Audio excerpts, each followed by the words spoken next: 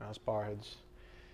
Dear Heavenly Father, thank you so much once again for this privilege, this honor of gathering together as family in the unity of the faith, Father. Thank you for giving us said faith, for it is that faith that is the linchpin to all of this, Father.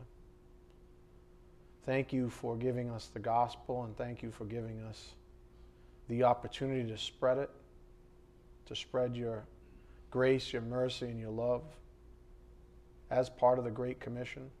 Father, thank you so much. And we pray especially for those in this inclement weather that are suffering, Father, that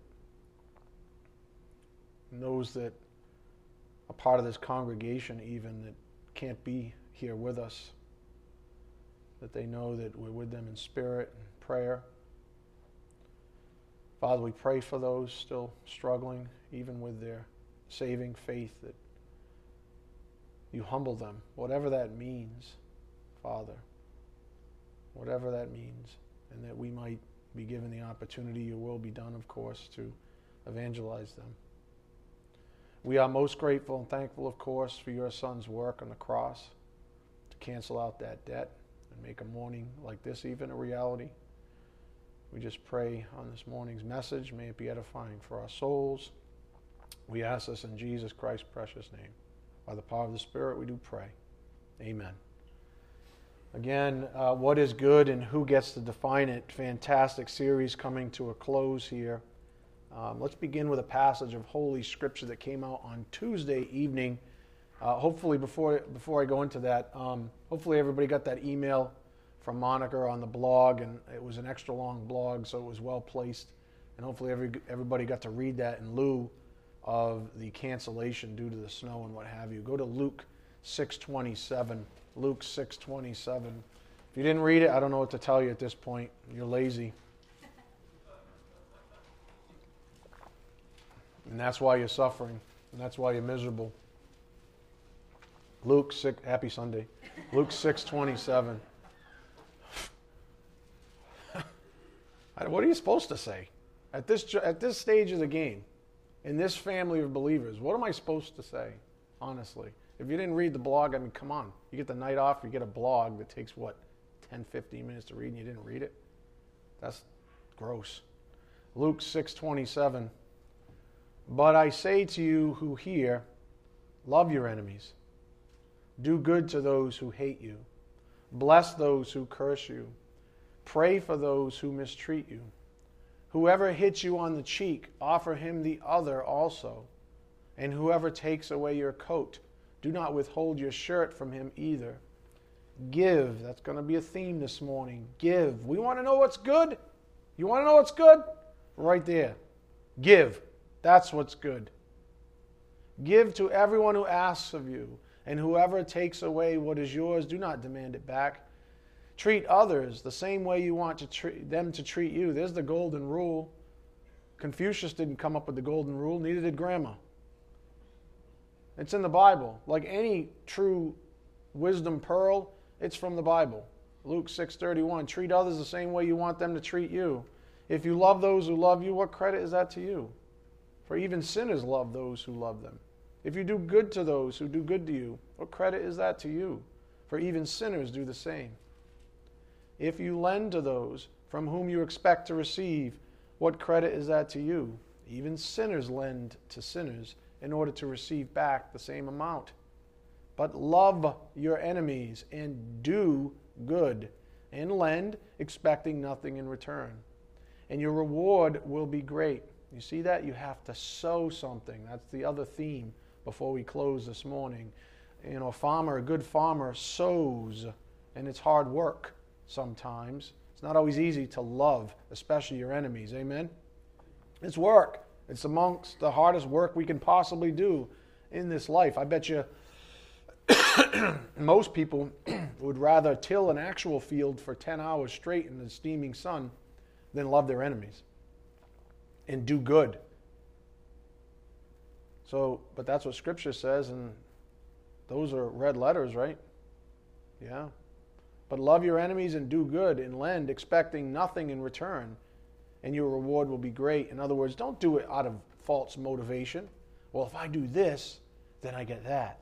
That's false motivation. That's what Jesus is saying. Check yourself. Make sure you're not doing it to get anything in return. This isn't about, monies. This is about actual human nature. Because most people give with tithes. They'll say, oh, no, don't worry about it. And then, like 6 months later, remember that time I gave you? I scratched your back? No. That's what he's saying. Avoid that from the get-go. If you're going to give with true motivation. Love your enemies, do good, lend, expecting nothing in return, and your reward will be great, and you will be sons of the Most High, for he himself is kind to ungrateful and evil men. Be merciful, just as your Father is merciful. Do not judge, and you will not be judged. And do not condemn, and you will not be condemned. Pardon, and you will be pardoned. And we're going to get to that as well. Look at what it takes to find mercy.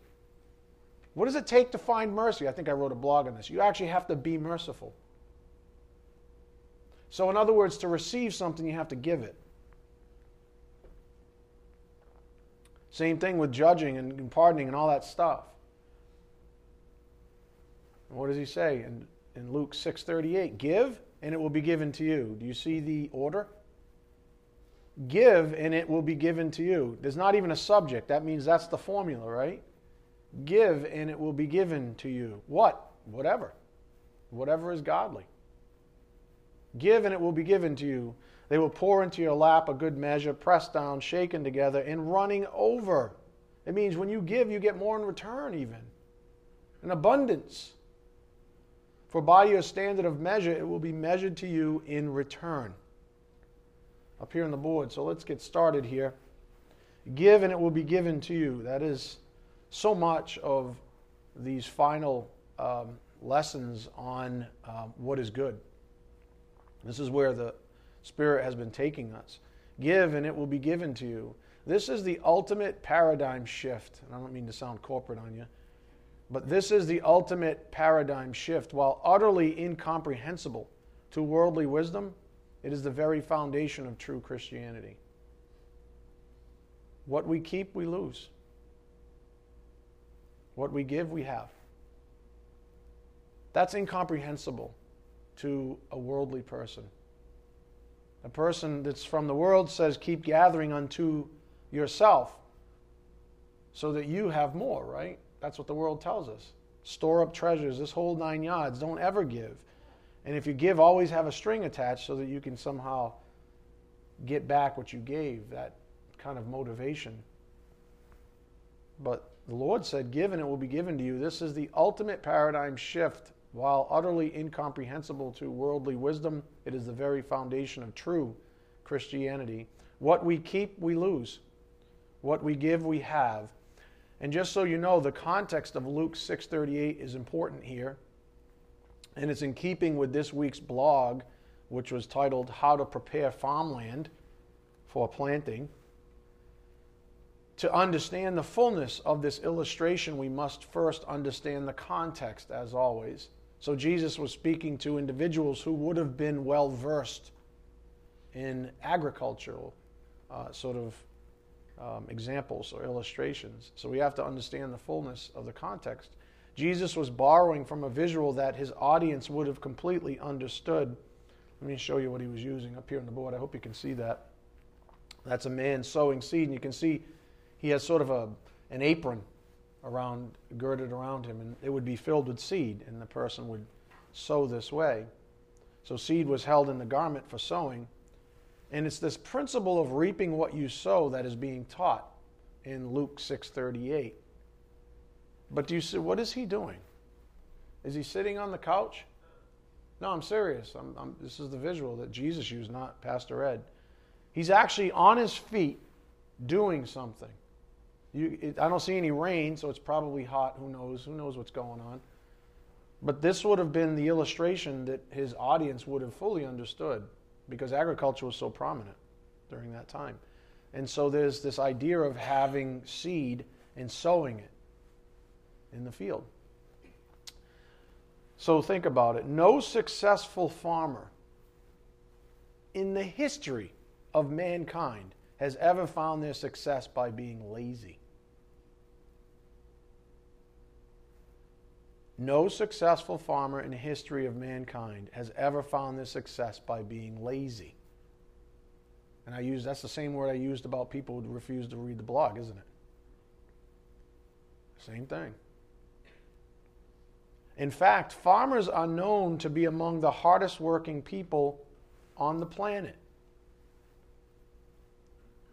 The first principle then for us is one that has been coming from this ministry through its various channels, the pulpit, the blog, even men's conferences, etc., for years now. And it's something that Paul wrote about quite plainly. Go to 2 Thessalonians 3:10. 2 Thessalonians 3:10.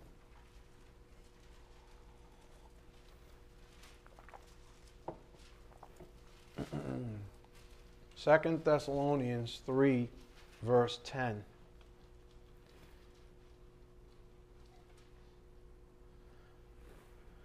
I mean, this was pretty plainly stated. Verse 10, for even when we were with you, we used to give you this order.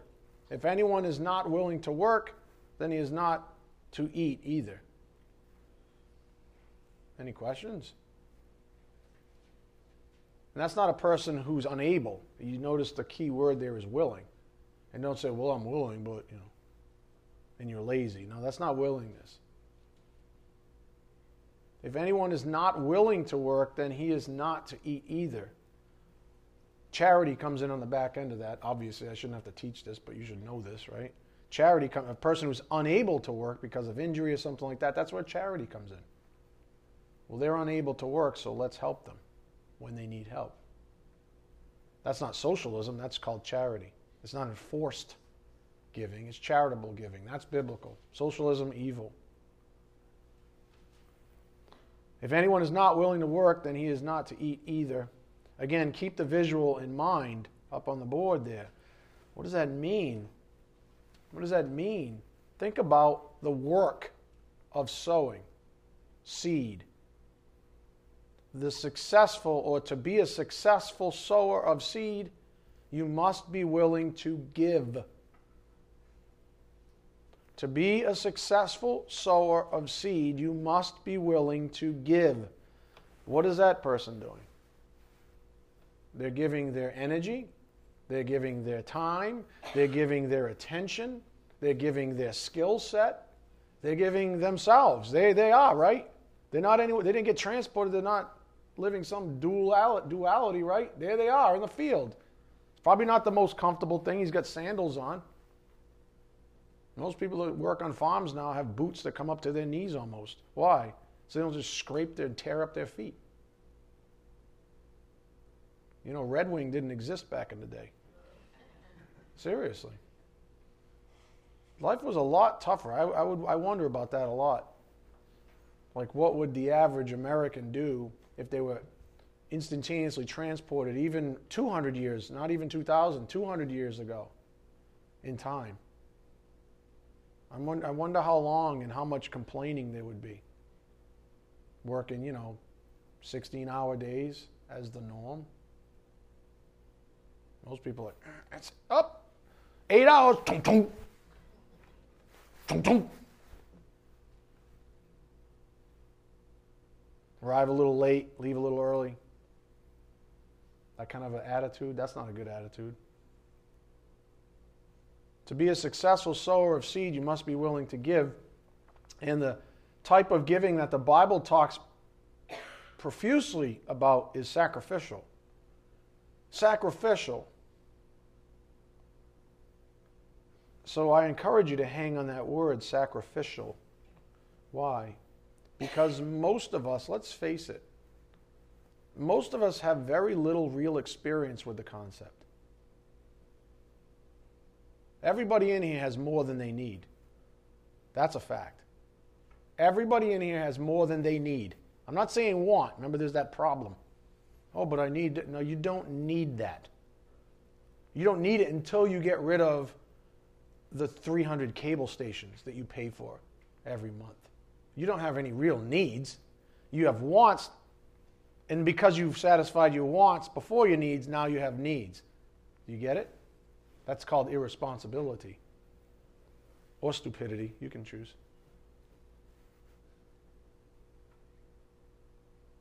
Most of us have very little real experience with the concept of sacrificial giving, though our fleshes might beg to differ. The average American thinks giving up couch time in front of the TV to counsel their kids or share the Word of God with a friend is some tremendous feat. But it is not. It is not. Remember, we are slaves to our master, capital M. We are slaves to our master who has called us to, guess what? Love like he did. What do you think I'm doing right now? Do you think this is easy? You know. Before the end of the service, I know there's going to be half of you like this. Or like this. Or like this. We are slaves. Just remember that. And please remember this, and listen up, the dutiful slave. We are not to pat ourselves on the back for doing what we're supposed to be doing. Seriously, we're going to pat ourselves on the back for doing what we're supposed to be doing? The Bible says we're not supposed to pat ourselves on the back.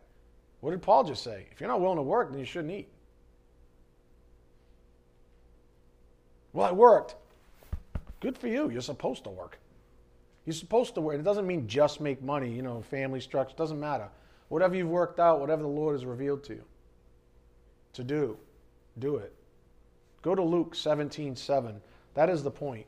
Do everything as unto the Lord, right? Isn't that scripture? Yeah.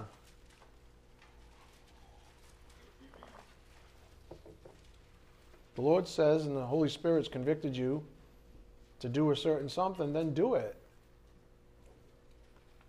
To the best of your ability. Because you know what? There's the concept of first fruit. Not when you're weary and tired. Don't put it off. Don't procrastinate the things that God wants you to do. Don't put them behind in priority, behind, I don't know, reruns of your favorite sitcom. And then complain you don't have enough time to read a blog. That's premeditated ridiculousness. That's not first fruit. That's last fruit. That's the point. Don't crawl into church if you're not hungover for once. Do you realize? You know what I'm getting at? Why do I get so quiet? Something I need to know? Luke 17:7. Which of you, having a slave plowing or tending sheep, will say to him when he has come in from the field, come immediately and sit down and eat? But will he not say to him, prepare something for me to eat, and properly clothe yourself, and serve me while I eat and drink, and afterward, after you finish your chores, after you finish your priorities, I'm the master here, right? Afterward you may eat and drink. He does not thank the slave because he did the things which were commanded, does he? So you too, when you do all the things which are commanded you, say, we are unworthy slaves. We have done only that which we ought to have done. Do you understand? This isn't everybody gets a trophy thing. That's the line. You're supposed to do the things you're commanded from your master.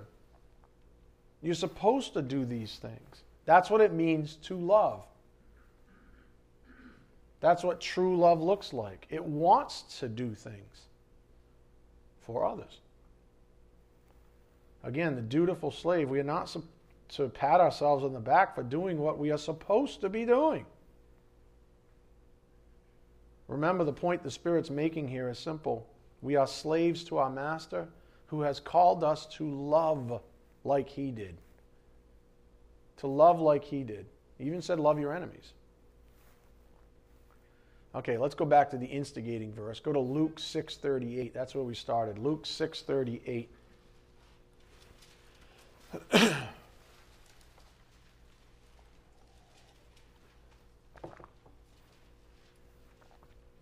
Luke 6:38. This was the instigating passage. Jesus said, give and it will be given to you. they will pour into your lap a good measure, pressed down, shaken together, and running over, for by your standard of measure it will be measured to you in return. Again, the point on the board up here. Give and it will be given to you. This is the ultimate paradigm shift. It's complete flip. While utterly incomprehensible to worldly wisdom, it is the very foundation of true Christianity. This is the paradox, if you want to call it that. What we keep, we lose. What we give, we have. That's the paradox. The most profound example is love. When we give it, we have it. Let me do the best I can with this, because this is somewhat difficult to teach. Again, keep this in mind. What we keep, we lose. What we give, we have. And again, the most profound example is love. When we give it, we have it. For starters, God has proven this to us, hasn't He? We love because He first loved us. God's love is so perfect and pure that it cannot help but express itself. It's so perfect and so pure that He just gives it. And because He gives it, He experiences it all the time. It's one and the same, if you would. You can't lay claim to something that can't help but give if you never give. That makes sense. So God's love is so perfect and pure that it cannot help but express itself. And not only that, but as is the principle being taught to us this morning, to give love is to have it. Do you want to experience love?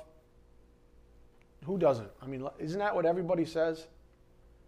The world says if you want to experience love, go be a selfish lover and go get somebody to give you what you want. And that's you getting love, right? That's you being loved. If you want to understand godly love, you have to give it. You see? It's completely backwards from the world. The world says go be a selfish lover, go find some hot dude or hot gal who gives you what you want, who when they sag out you get rid of anyways. Go be the complete selfish lover, go get exactly what you want. Get it for you, and when it dies off, just kick it to the curb. Go get another lover. That's all counterfeit. If you want to understand what true love is, you give it. Because that's God's love, isn't it?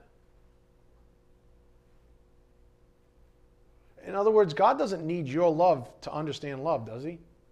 Because the Bible says God is love. He wants you to love Him, but that's for your benefit.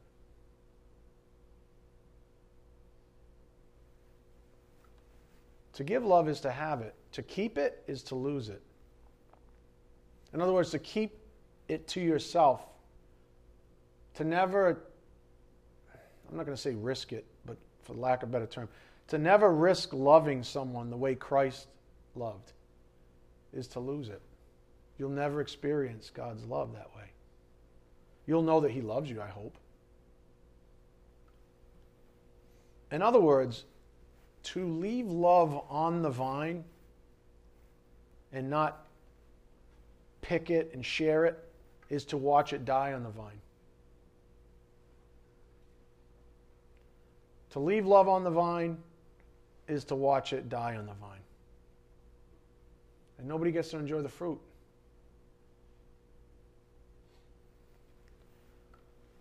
Up here on the board, what the Spirit's saying really is simple. We must give love in order that we might, quote, have it, possess it fully. Lambano maybe? Possess it. But we got to give it to have it. That's what the Bible says. Doesn't make any sense to the flesh, does it? Because the flesh is an inherently selfish lover. The new creature is a godly lover. And so the selfish lover always looks for people to use and manipulate. They go find people that are just like them who are selfish lovers themselves, and then they make this contract. Well, you love me, so I can be selfish. Give me what I want, and that'll show me love, and I'll give you what you want, and that'll show you love. That's why everybody's playing games out there, right, with each other, and then calling it love, and it's just selfish love. That's why Marriages never last nowadays, and if people even get married, they don't understand it. It's just complete mayhem. Why? Because people are selfish lovers. That's why. We have to give and we have to love like Christ loves, to actually understand, to actually have it. That's what the Spirit's saying. So I hope the visual is clear. Again, back to the sowing example. It's not just a romantic thing. That's the one everybody seems to relate to. We're talking about love, love that transcends any romance. We're talking about love that just gives, the way Christ did. A farmer who sows bountifully will reap bountifully, and vice versa. Go to 2 Corinthians 9:6. 2 Corinthians 9:6. A farmer who sows bountifully will reap bountifully. And think of our example, that visual. A person who spends long hours in the field sowing reaps the harvest. A person who goes out there and throws a couple of seeds off their porch and then goes and lays down on the couch isn't going to reap much. And here's the point. This is the whole killer. You say, well, big deal. It's other people's souls that are in view. No, it's yours. It's yours. It's more blessed to give. That's the whole point. Jesus said that, right? And who's going to argue that he understood less love than we do? Less about love? Who loved more than him? Nobody. Who gave more than him? Nobody. Do you see the connection? Maybe, just maybe, he was on to something. And you know what? He was never romantic. He never got married. Put that into perspective. What does that say about the greatest love? The greatest love isn't a romance love, my friends. I've taught this before in the past. It's been a while, but I've taught that in the past. The world will tell you the greatest love is romance, right? It'll lie to you. Say, this is what you must have. You must have this romance because this is the greatest love you can possibly have. Oh, and by the way, just to prove it to yourself, go have illicit sex. And call that love too, because you'll have this big emotional upheaval. Call that love too. But that's all a lie. That's all a lie. 2 Corinthians 9:6. Now this I say, he who sows sparingly will also reap sparingly, and he who sows bountifully will also reap bountifully. Any questions? Each one must do as he has purposed in his heart, not grudgingly or under compulsion, for God loves a cheerful giver. He doesn't want you to do this stuff for the wrong motivation, in other words. He wants you to understand his love so that you can experience it, even in time. And God is able to make all grace abound to you, so that always having all sufficiency in everything, you may have an abundance for every good deed. In other words, you're never going to run out. You know, it's not like the farmer example where eventually he's going to run out of seed, right? This is boundless. You just keep, it's like the loaves, right? It just keeps coming. You just keep sowing. As much as you want to sow, it's there. He's never going to fail you when it comes to grace. And it's funny because the paradigm is that it's not what you think. Most people think of God's blessing as he gives more to you to keep, right? No, he gives more to you to give. Do you follow? He's not giving you a big farmhouse behind you. You don't get to turn around and go, I sowed for 20 hours. Whoa, my house got bigger. No. He's saying, I'm going to give you a bigger apron. And as much seeds as you can sow, I'm going to give it to you. And the more you sow with good faith and good motivation, the more love you have. And that's something you can take with you to eternity, not a big house. Do you understand? That's completely different than what a fleshly, selfish lover thinks. It's a complete, I just call it a paradigm shift. I don't know, a flip. The whole thing's backwards. He says, I'm going to give to you. I'm going to keep on giving to you. But what you're going to realize over time as you mature in the faith is the things that you chased as a child, the elementary things, you're going to realize very quickly, or at least eventually, they don't count. They don't mean anything. You're going to probably chalk up a lot of them as mistakes. I bet you some of them, as soon as I start talking about illicit sex, some of you are like, yep, been there, done that. What are you going to do?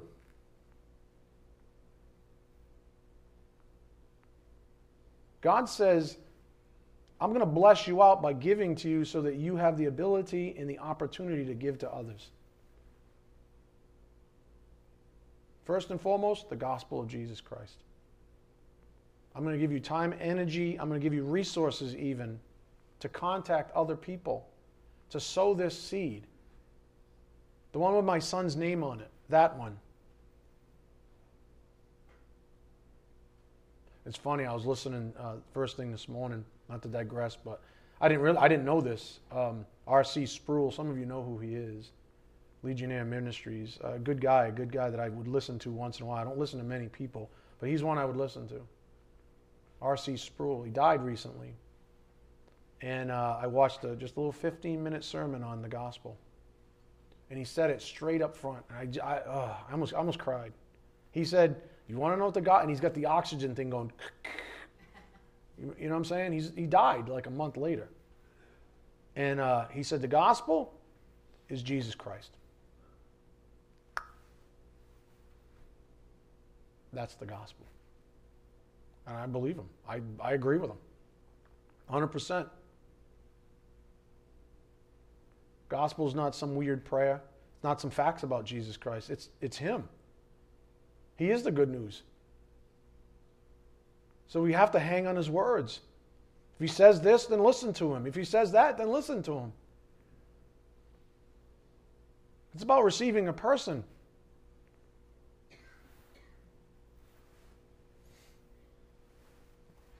I mean, and when you receive him, then you can give him to others. Isn't that what you see in verse 8? When does Jesus Christ ever stop giving in your life? Never. When is he not able to allow you to give himself to other people? Never. He just keeps on giving. Heck, his spirit fills your mouth when you don't think you're capable of actually saying the right thing. That's the gospel, my friends. It's him.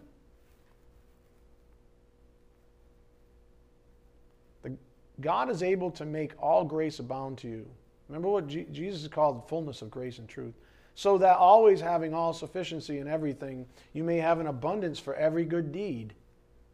In other words, your apron is never going to run out of seed. As it is written, he scattered abroad, he gave to the poor, his righteousness endures forever. Now he who supplies seed to the sower and bread for food will supply and multiply your seed for sowing and increase the harvest of your righteousness. Of your righteousness. You might even talk, I could probably do a couple of sermons on that. The harvest of the righteous man lives by faith. You want more faith? Sow more seed. Watch what he does in your life. He's not lying. See, that's the problem. Most people are too gun-shy. They're too stuck in their flesh. The one that's a selfish lover. So I can't give any more of myself. There'll be less for me to enjoy. You missed the whole point. You will be enriched in everything for all liberality, which through us is producing thanksgiving to God. Do you see that? Verse 8 through 11 is unbelievable. Just completely impregnated with what the Spirit's been saying from this ministry for 2 years now. 2 years. You'll be enriched in everything. You'll never run out. And because of that, God keeps giving you the means to give to others. That's the blessing. Not what you receive. That's what the flesh will tell you. This is about love, folks. This is about giving love to others. Showing others Christ's love. And don't think it's just romantic, and don't think it's just mushy either. Because it's just as loving to give someone the hard truth about the sovereignty of God or their need, say, for repentance. That's just as much love as it is to be kind to someone in need. But it all requires giving. loving. The greatest seed we can ever sow is the gospel. This seed is the very expression of God's love. For God so loved the world, right? That He gave His only begotten Son. He didn't give us a prayer. He gave us His Son. That's why we call it the gospel of Jesus Christ, because He gave us His Son. The Son is the solution to the problem. Not some prayer, not some facts about Him. It's actually Him. When we're saved, we're baptized spiritually into union with Christ. That's a supernatural fact. We don't get into union with facts about the man. We actually get into union with the man.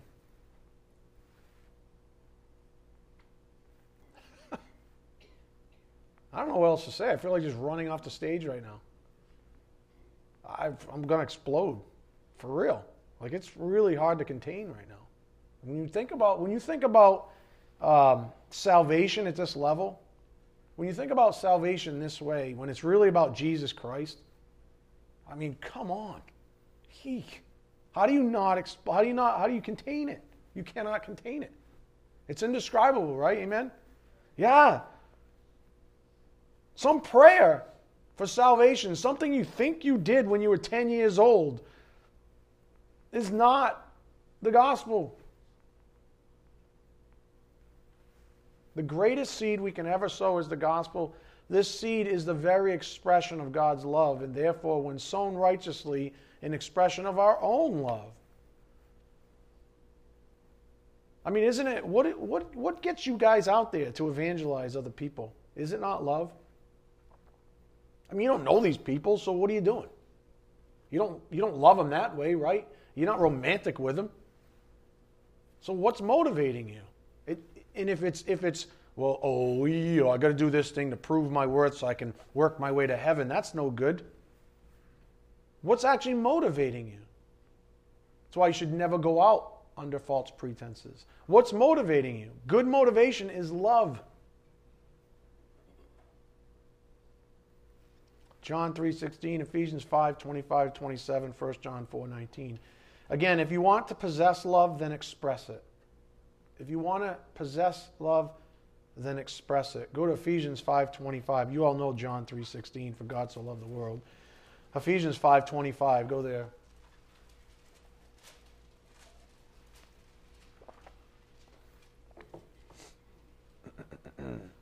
All of this, what's the topic of our series? What is good? Who gets to define it? Ephesians 5:25. We're not focusing on the husband-wife example here. Husbands, love your wives. How? This is the example. Just as Christ also loved the church and gave Himself up for her. That's not a romantic thing. I know people like to make it romantic, but it's not a romantic thing. In that sense that we know romance.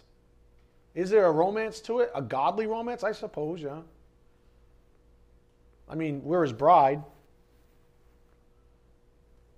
Husbands, love your wives just as Christ also loved the church and gave Himself up for her, so that He might sanctify her, having cleansed her by the washing of water with the word, that He might present to Himself the church in all her glory, having no spot or wrinkle or any such thing, but that she would be holy and blameless. That's a far cry from today's marriage, even so-called Christian marriages. A far cry, if they even take it that far. That's a far cry from what most people consider marriage to be today, even marriages that are going on in the church. Again, the point of the board, loving. The greatest seed we can ever sow is the gospel. This seed is the very expression of God's love, and therefore, when sown righteously, an expression of our own love. Husbands, we're supposed to love our wives the way Christ loved His bride.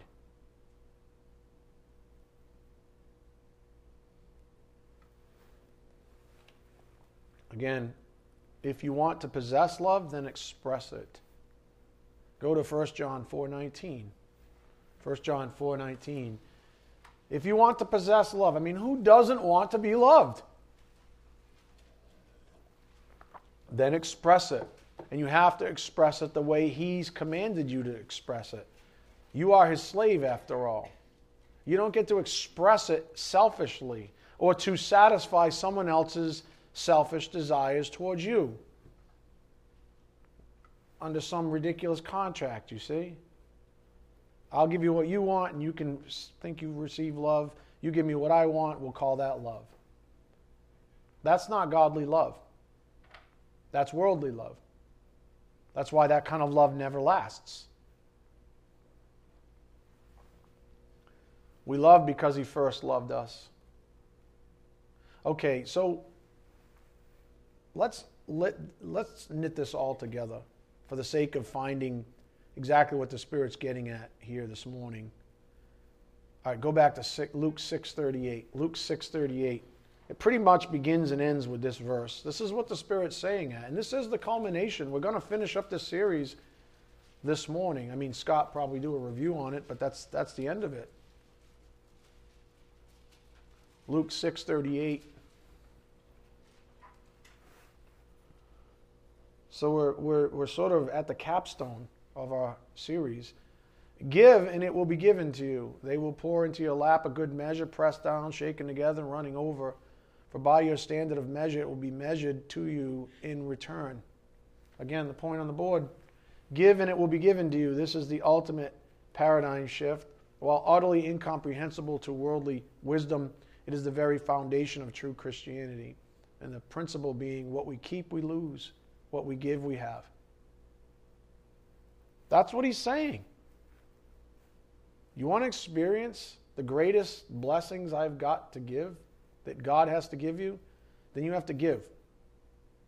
Because that's how He gives, you see. And love has been sort of the centerpiece of the discussion. If you want to understand true love, then you actually have to show love. And so much so, just to qualify that love, Jesus Christ said, love your enemies. So you know it can't be a selfish love because your enemies do nothing but antagonize you. So that hacks off the idea of receiving love from other people, doesn't it? So there has to be something that Jesus was getting at, and that's exactly what He was getting at. If you want to experience my love from a man who was never romantically involved ever, if you want to understand my love, then listen to what I'm telling you. If you want to understand true love, godly love, it has to be from you, not from somebody else. So you ladies out there, stop looking for some man to save you. Men, same thing. Stop looking for the answer in some woman. You're missing the entire point. You want to understand true love, then you have to give it.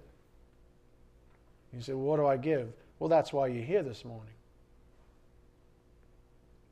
We're talking about sacrificial giving.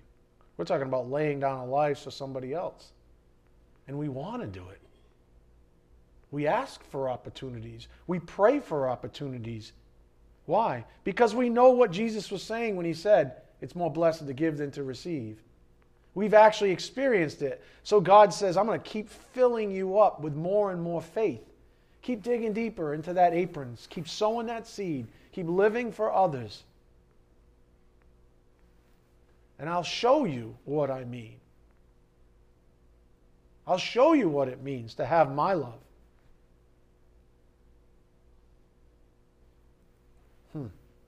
What we keep, we lose. What we give, we have.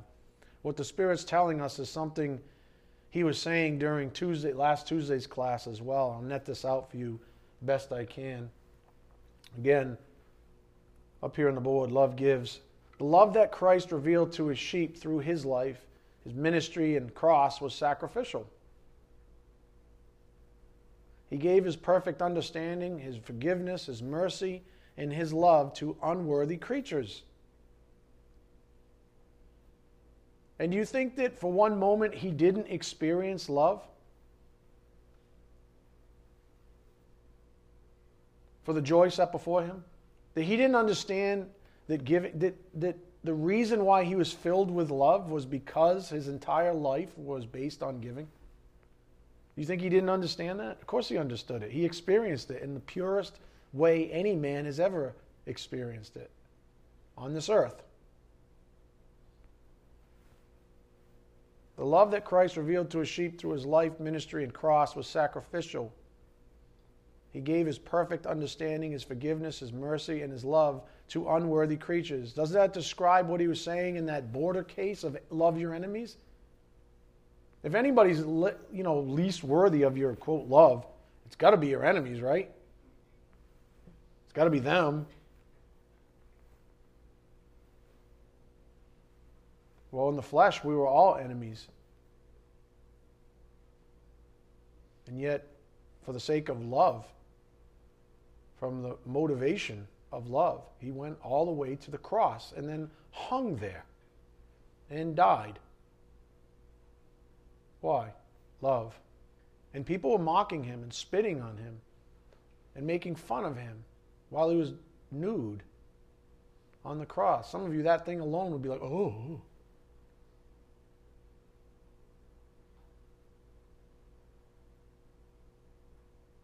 Now, to bring this back to our primary course of study, up here on the board, what is good, we ask? Love is. Darn it. You were looking for a laundry list, weren't you? This is good, this is good, this is good, this is... Go down the street to the religious one, the religious church, the one with the big steeple and the dudes with the hats and stuff. They'll tell you till you're blue in the face, this is what you got to do. Make sure to pay penance. Make sure you do all this stuff here. That's good. There's not a laundry list, you understand? How do you fulfill the whole law? DJ said it, right, DJ? Love. Do you need any more commandments? Love. And true love is what we saw in Christ, who, by the way, was never romantic. Doesn't mean you can't have romantic love. Doesn't mean you can't love. But even the Bible says to the husbands, what? Love them romantically. No. Pepe's nowhere in sight. Huh? Muppets in Space? Anybody?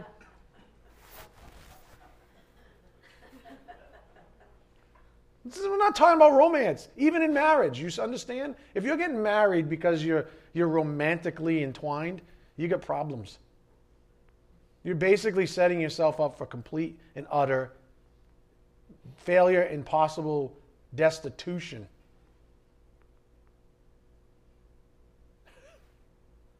It's not about romance.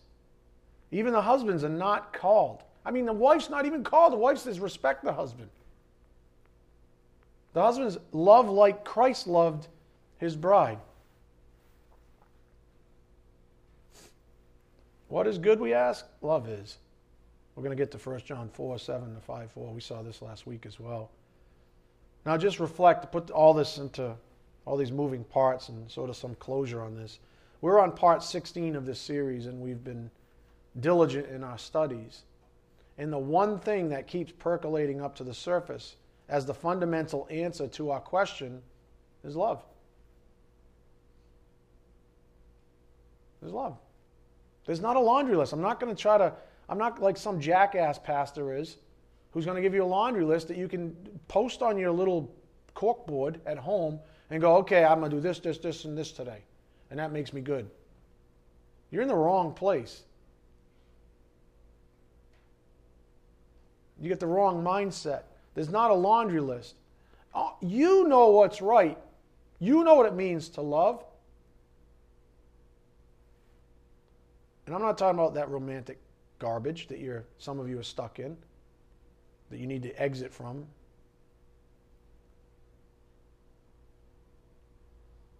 One thing that keeps percolating up is this point on the board. What is good? Love is. Go to, oh, by the way, are you surprised by that? That there's no laundry list? That Pastor Ed didn't give you some takeaway on a little, 5x7 note card? Or on the back of a coin, or some kind of little laminated thing? You know, do you want laminated bookmarks with little tabs on them? Huh? Is that what you want? I don't know what to tell you. I'm not here to give you a prescription to your life, okay? That's not my job. Your life is between you and the Lord. What's good for you is good for you. What's good for me is good for me. They may not be the same thing. That's what I do know. How you express God's love to somebody may be actually different than the way I express it. God knows it probably is, knowing my personality. It probably is. Great. Because here's the problem. I've learned this from experience, especially as a pastor. If I give you a laundry list, even list, hey, don't hang on these words, just food for thought. What do people do? Write them down. Next thing you know, they're trying to measure up to somebody else's laundry list. Then, you know what I'm saying? That's not what this is about. You want to know what's good? You to love others the way Christ loved others. That's what's good. What that means in your life, you figure it out. Stop being so lazy. Why does that word keep coming up? I don't know. So I'm not surprised by any of this. Go to 1 John 4:7. 1 John 4:7.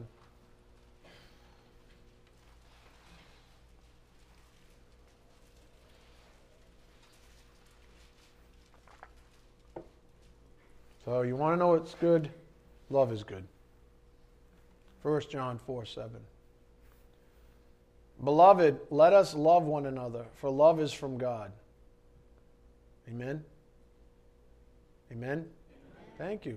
What happened? You guys got stuck.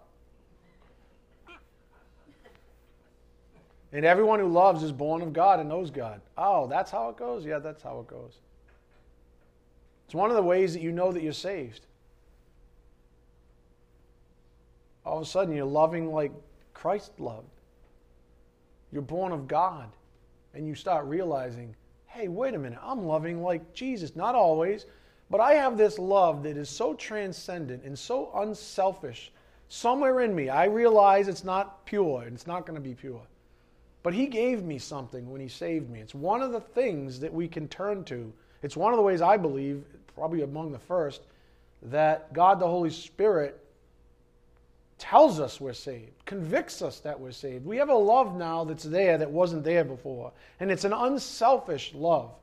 Now, it may be small because you're just starting out, but maturity in the faith, that love just keeps growing and growing and growing. He says, dig deeper, man. Throw some more seed. I'm going to keep proving it to you. I'm going to give you more and more faith. And the more faith you have, the more love, the more righteous you are, the more everything, the more like Christ you become, even in time. That's one of the ways I'm convinced of it from Scripture, that the Spirit convicts us that you're saved. If you only have a selfish love for others, if that's like an oxymoron, if you only are a selfish lover, then the Bible says basically you cannot be saved. It's the antithesis of God. And that's not what God inserts in you.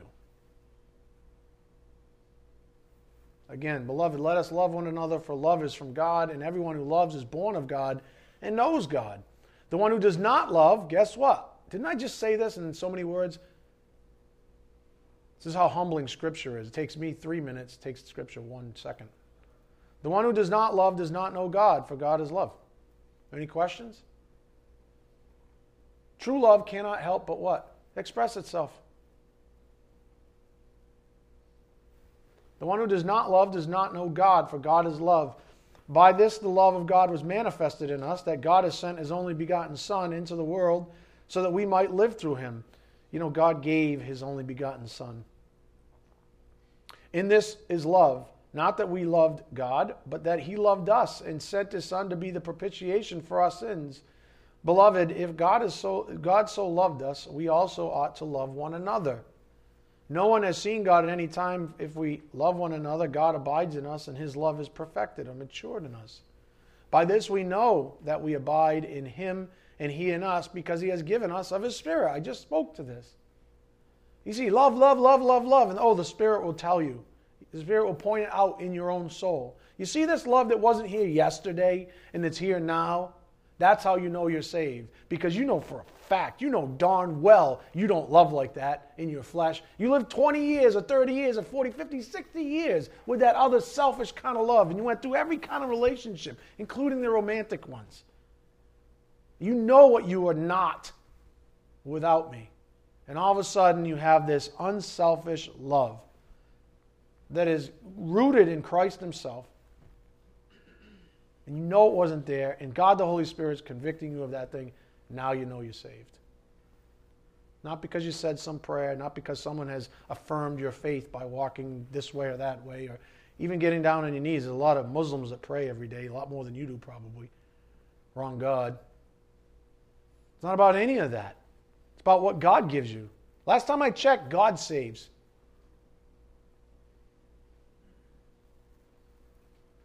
By this we know that we abide in him and he in us, because he has given us of his Spirit. We have seen and testify that the Father has sent the Son to be the Savior of the world. Whoever confesses that Jesus is the Son of God, God abides in him and he in God. I've been having a lot of that conversation lately too. People who claim they're saved but yet don't confess Jesus as Lord, as Savior, but they did, 10 years ago, 20 years ago, doesn't count. Impossible! You either confess Christ or you don't. Otherwise, visit Hebrews 6 when you get a chance. 1 John 4:15, whoever confesses that Jesus is the Son of God, God abides in him and he in God. We have come to know and have believed the love which God has for us. God is love, and the one who abides in love abides in God, and God abides in him. By this, love is perfected with us, so that we may have confidence in the day of judgment, because as he is, so also are we in this world. There is no fear in love, but perfect love casts out fear, because fear involves punishment, and the one who fears is not perfected in love. We love because he first loved us. If someone says, I love God, and hates his brother, he is a liar. For the one who does not love his brother whom he has seen cannot love God whom he has not seen. And this commandment we have from him, that the one who loves God should also love his brother also. Whoever believes that Jesus is the Christ is born of God, and whoever loves the Father loves the child born of him. By this we know that we love the children of God, when we love God and observe his commandments. For this is the love of God, that we keep his commandments, and his commandments are not burdensome. For whatever is born of God overcomes the world, and this is the victory that has overcome the world, our faith. What is good? Love is. How do you know you have it? Faith. Who gives all that stuff to you? God does. Who convicts you that it's resident in you? The Spirit. God the Spirit does.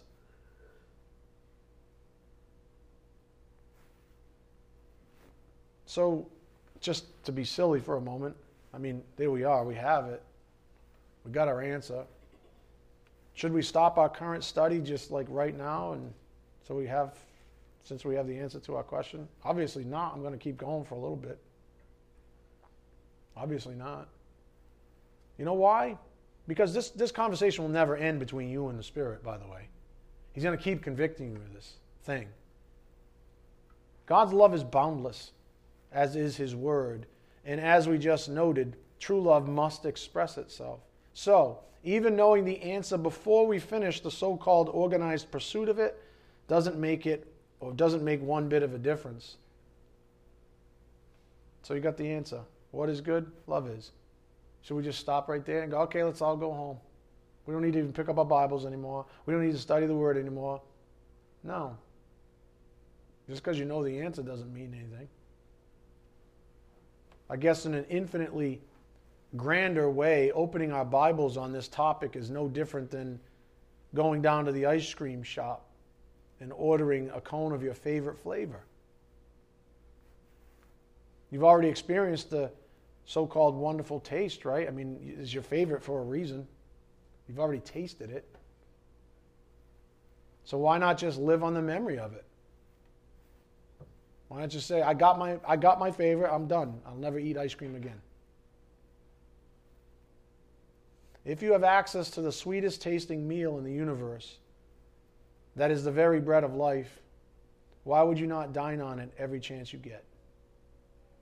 Why would you not experience it every chance you get? It's not like you haven't experienced its, let's call it, its succulence before, right? But each time is amazing, fulfilling, indescribably nutritious to our souls. The same goes with God's love. It never gets old, nor does sowing the gospel seed. It never gets old. Sowing the good seed always reaps a harvest. And just for the sake of clarity, if nowhere else, at least in your own soul. I mean, how many of you can relate? You don't have to raise your hand, but how many can you relate to sowing the seed and it falls on the rocky soil? Or the bird comes and plucks it away, to use Matthew 13's parable of the soils. I mean, everybody can. But you know what? You did as unto the Lord. You expressed love for others. And if it was done rightly, it was unselfish love. And like Jesus said, you're blessed. Because it's more blessed to give than to receive. It doesn't need to go any further. As far as you're concerned, it could just go out through you. And you're blessed. Now you know what love is. Because you're even loving the enemies of God. Sowing the gospel, the good news of Jesus Christ, to your enemies who mock you, who spit on you, who make fun of you, who call you a Jesus freak, who tell you to get off their property. For real. Who tell you never bring this up again or I'll never talk to you again. Those people. So be it. That's between them and the Lord. You have to find a place. You have to tap into that place of unselfish love that motivates you to keep on going. Like I said, 10, 12, 15, 16 hours a day a farmer will sow seed sometimes, right? Or at least farm the land. It's hard work. And sometimes the soil's not there. Even after you sow the seed. And nothing happens in that spot. But I can tell you this, my friends. Sowing the good seed always reaps a harvest, if nowhere else, at least in your own soul. That is what good is. And when we find something that is truly good, we are commanded by the source of it, our Creator, to enjoy it. Do you think that He doesn't want you to enjoy? For the joy set before Him, He endured the cross, right? He's the one who activated this whole thing. You think He doesn't want you to enjoy sowing seed? I mean, why would a farmer, let's face it, it's the paradox, right? Farmers work harder, arguably, than anybody else. It doesn't mean, oh no, shut up, right? Farmers work harder on average than anybody else. Can we agree to that? I mean, like really hard, right? But if you went up to the farmer and said, what are you doing? You work like 7 days a week, blah, blah, blah. I love it. What? Most people nowadays, especially in America, they're looking for the least amount of hours with the most amount of money. I don't want to work hardly at all. But I want to make what the farmer makes and more. That's my paradigm. And you translate that into the spiritual life. That's exactly what people come to Christ with. I don't want to give up my self-life. Just tell me what I need to do to get to heaven. And Satan says, oh, I got this false preacher over here who's going to give you a watered-down, cheapened, garbage gospel that just says, say this little prayer and, do a couple of laps around the church, high-five some people, get excited. We'll play some rock music, and that's Satan's work. Do you realize that? That's Satan's work. That's sowing a lie. Do you understand that? That's sowing a lie. That's not love. That's satanic.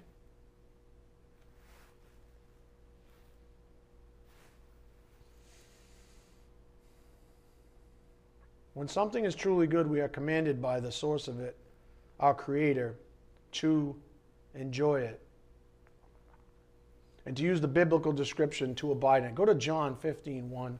John 15:1.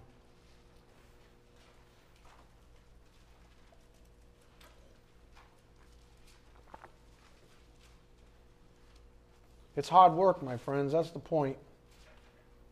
It's not always easy. But if you're saved, if you have that love somewhere in you, there's going to be at least a portion of you that loves it. Loves the idea of winning a soul.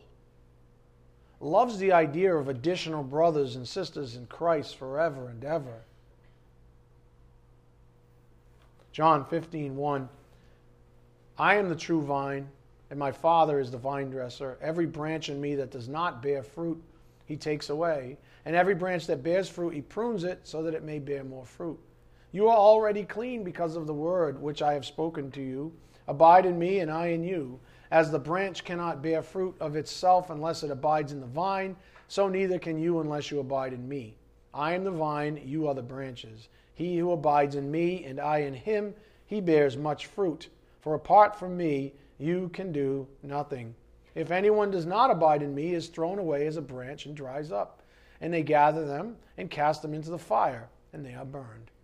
If you abide in me, and my words abide in you, ask whatever you wish, and it will be done for you. My Father is glorified by this, that you bear much fruit, and so prove to be my disciples. Just as the Father has loved me, I have also loved you. Abide in my love. If you keep my commandments, you will abide in my love, just as I have kept my Father's commandments and abide in his love. These things I have spoken to you so that my joy may be in you, and that your joy may be made full. This is my commandment, that you love one another, just as I have loved you. Boom. Bam, right? As Emerald would say, bam. Right? Right? I mean, it's like, is that not what I've been teaching all morning? It's literally right there in writing. These are the things I've spoken to you so that my joy may be in you, that your joy may be made full. This is my command, that you love one another. You want to live a good life? You want to live in love? You want to understand what true love is? Not that garbage that's peddled by the world, not that selfish stuff that your flesh clings to. He just told you how to do it. For the joy set before him, he did what? He endured the cross. For the joy set before you, you pick up your cross. This world's tough. You got to go out there and sow some seed. And when you do it, if you're saved, you'll actually enjoy it.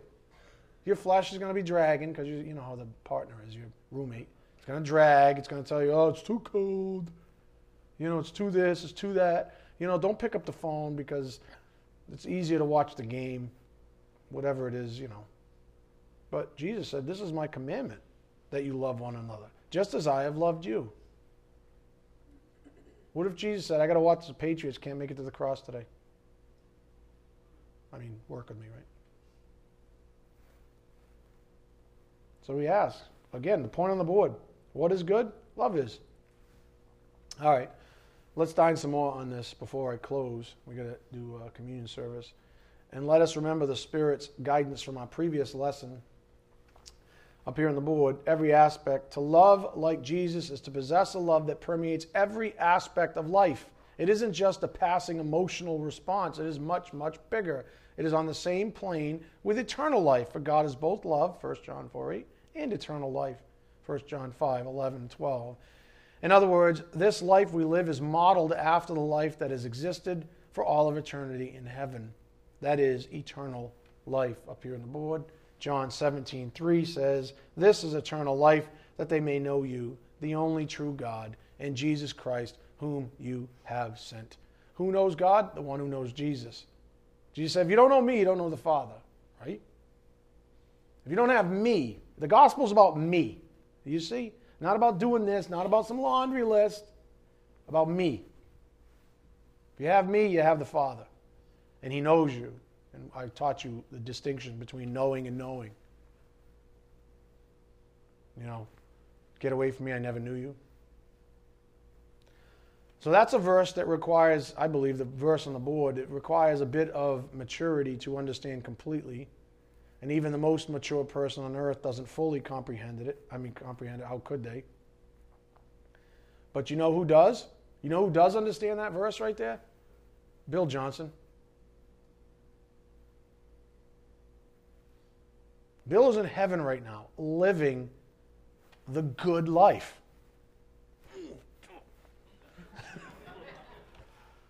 And that was an intentional pun, by the way. The good life. What is good? He's experiencing pure love. That's the good life. And you know what he's doing? He's worshiping our Lord. All the time. Why? Because that's what love does. If heaven's the epitome, the ultimate sanctification, what do you think we're being sanctified to do right now? That's the end goal. That's the purified goal. That's the ultimate sanctified goal. What do you think he's trying to do right now? He's saying, you want the good life? You can enjoy some of that right now.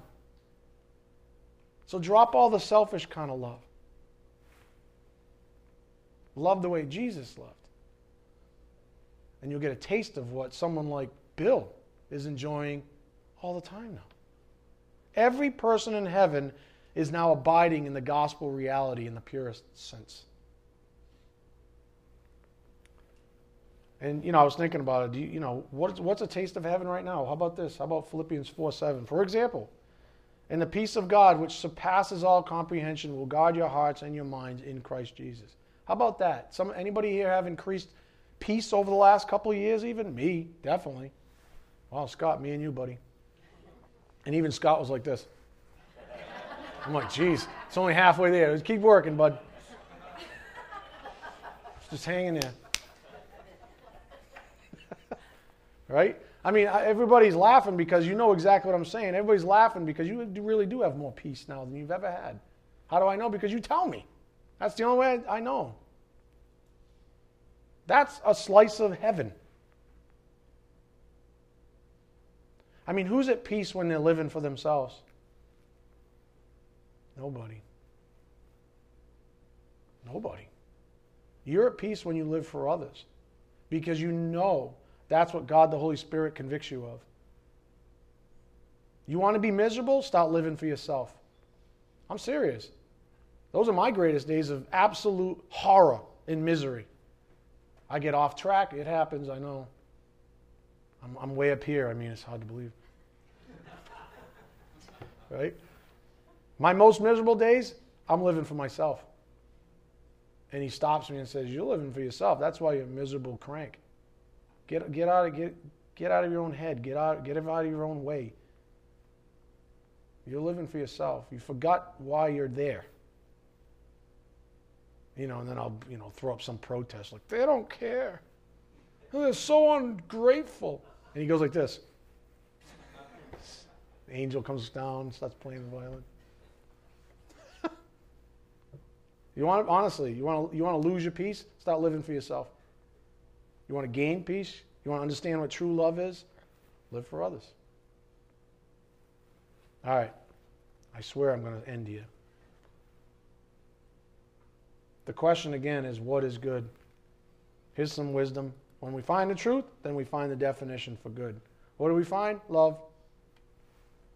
What's our motivation? Proverbs 4:7, the beginning of wisdom is acquire wisdom, and with all you're acquiring, get understanding, and so forth and so on. So that's the end, really, of part 16. And that finished up, this was our working framework, if you remember, of general and special revelation. Go quickly to Psalm 19:1. Psalm 19:1, let's just read it all the way through, just to put this principle to bed, or this point on the board to bed, because this was sort of our launching pad. It's funny because God the Holy Spirit could use just about any construct, and we would have ended up with the same answer. We could have sliced it into the 4 categories of blah. And you know what? We would have ended up in the same place with the same answer. So don't think this was the only way to skin the cat, so to speak. Psalm 19:1, the heavens are telling of the glory of God, and their expanses declaring the work of his hands. Day to day pours forth speech, and night to night reveals knowledge. There is no speech, nor are there words. Their voice is not heard. Their line has gone out through all the earth, and their utterances to the end of the world. In them he has placed a tent for the sun, which is as a bridegroom coming out of his chamber. It rejoices as a strong man to run his course. Its rising is from one end of the heavens, and its circuit to the other end of them. And there is nothing hidden from its heat. Again, that's the general revelation. And then verse 7 and forward is special revelation, which reads, verse 7, the law of the Lord is perfect, restoring the soul. The testimony of the Lord is sure, making wise the simple. The precepts of the Lord are right, rejoicing the heart. The commandment of the Lord is pure, enlightening the eyes. The fear of the Lord is clean, enduring forever. The judgments of the Lord are true. They are righteous altogether. They are more desirable than gold, yes, than much fine gold, sweeter also than honey and the drippings of the honeycomb. Moreover, by them your servant is warned. In keeping them there is great reward. Who can discern his errors? Acquit me of hidden faults. Also, keep back your servant from presumptuous sins. Let them not rule over me. Then I will be blameless, and I shall be acquitted of great transgression. Let the words of my mouth and the meditation of my heart be acceptable in your sight, O Lord, my rock and my redeemer. So that closes out the point on the board. That was the good work. And then I'll just wrap this up with two principles. And they're not necessarily true. They're just a couple of conclusions. I've already stated them for the most part, but they're just maybe a little bit more concise, maybe just a little bit more food for thought before we go into the Lord's Supper. Again, there were two questions in our title series, if you remember. What is good and who gets to define it? So let me at least give you this for what is good. To love like Christ does. To love like Christ does. That is what is good. I could just say to love like Christ, but to love like Christ does, because there's an activity there too. To love like Christ does, that's good. That's what we learned. No laundry list. No do these 5 things or these 28 things or this blah, blah, blah. There's no doctrine of doing good on earth while you're on earth to satisfy God type thing. It's love like Christ loves. To abide in a love that cannot help but express itself, and to be honest about those who receive it and those who don't. Remember, love is not this gushy, soft ice cream thing. It can be. You know, nothing like a hot summer day and you get a nice cone of Twist with Jimmy's. But sometimes it's a good swift kick in the you-know-what. That's love. Telling somebody that they're wretched, in need of a Savior, in need of repentance, that's not an ice cream cone with Jimmy's on top.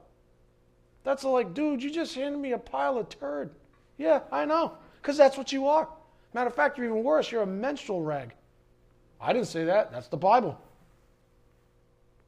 That's how much your life is worth.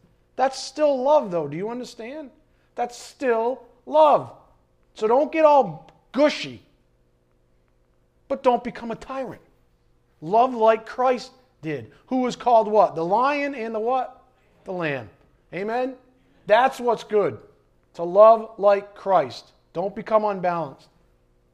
Who gets to define it? Obviously, God does. Of course, God does.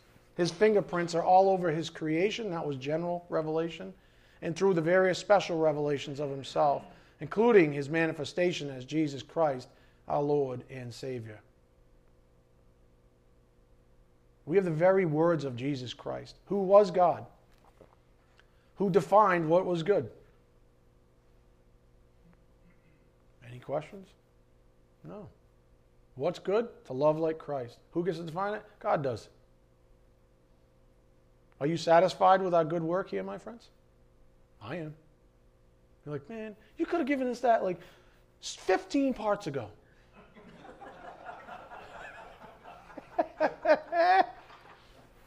Blame the Spirit. Try arm wrestling with him on that one. You're going to lose. That's the beauty, right? It's the process. The Word of God, Hebrews 4:12, right? It's alive and powerful. It's awesome. All we got to do is just like swim in it and love. Don't forget to love. No matter what you're doing, always. Don't forget to love like Christ. Unselfish love, not selfish love. Thanks be to God. Amen. All right, gentlemen, get the communion service elements ready.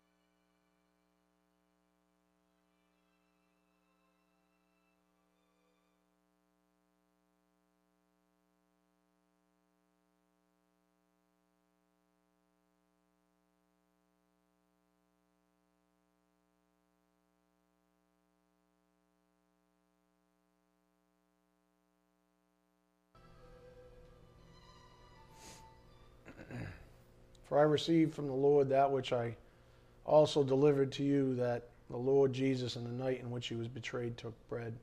And when he had given thanks, he broke it and said, "This is my body, which is for you. Do this in remembrance of me," in remembrance of the person of our Lord. Let's eat the bread.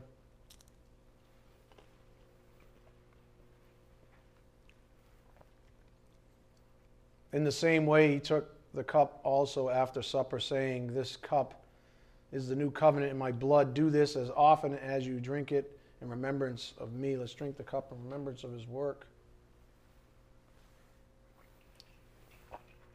For as often as you eat this bread and drink the cup, you proclaim the Lord's death until he comes. Let's bow our heads. Dear Heavenly Father, thank you so much for this time of fellowship with you, for this amazing time to celebrate the truth about that which is good, that in the end it's about loving the way our Lord loves, the way you have loved us first. Father, thank you for making it so very clear to us the distinctions between the way the world loves and even our own fleshes and that which was imparted to us at salvation. Father, thank you for granting us the time through your patience to experience said love as you continue to fill our vats and to continue to fill our aprons with the gospel seed so that we might continue to sow it and be blessed all the while. What an amazing truth that is. What a transcendent reality is to live in the gospel. Father, thank you, thank you, thank you. We just ask for practical blessings as we leave here in our vehicles on our way back to our lives that you've ordained. We just ask for traveling mercies as we do so, and we just ask for your grace and your mercy in sowing this seed amongst those in the world that need it so desperately. We ask these things in Jesus Christ's precious name. By the power of the Spirit we do pray. Amen. Thank you.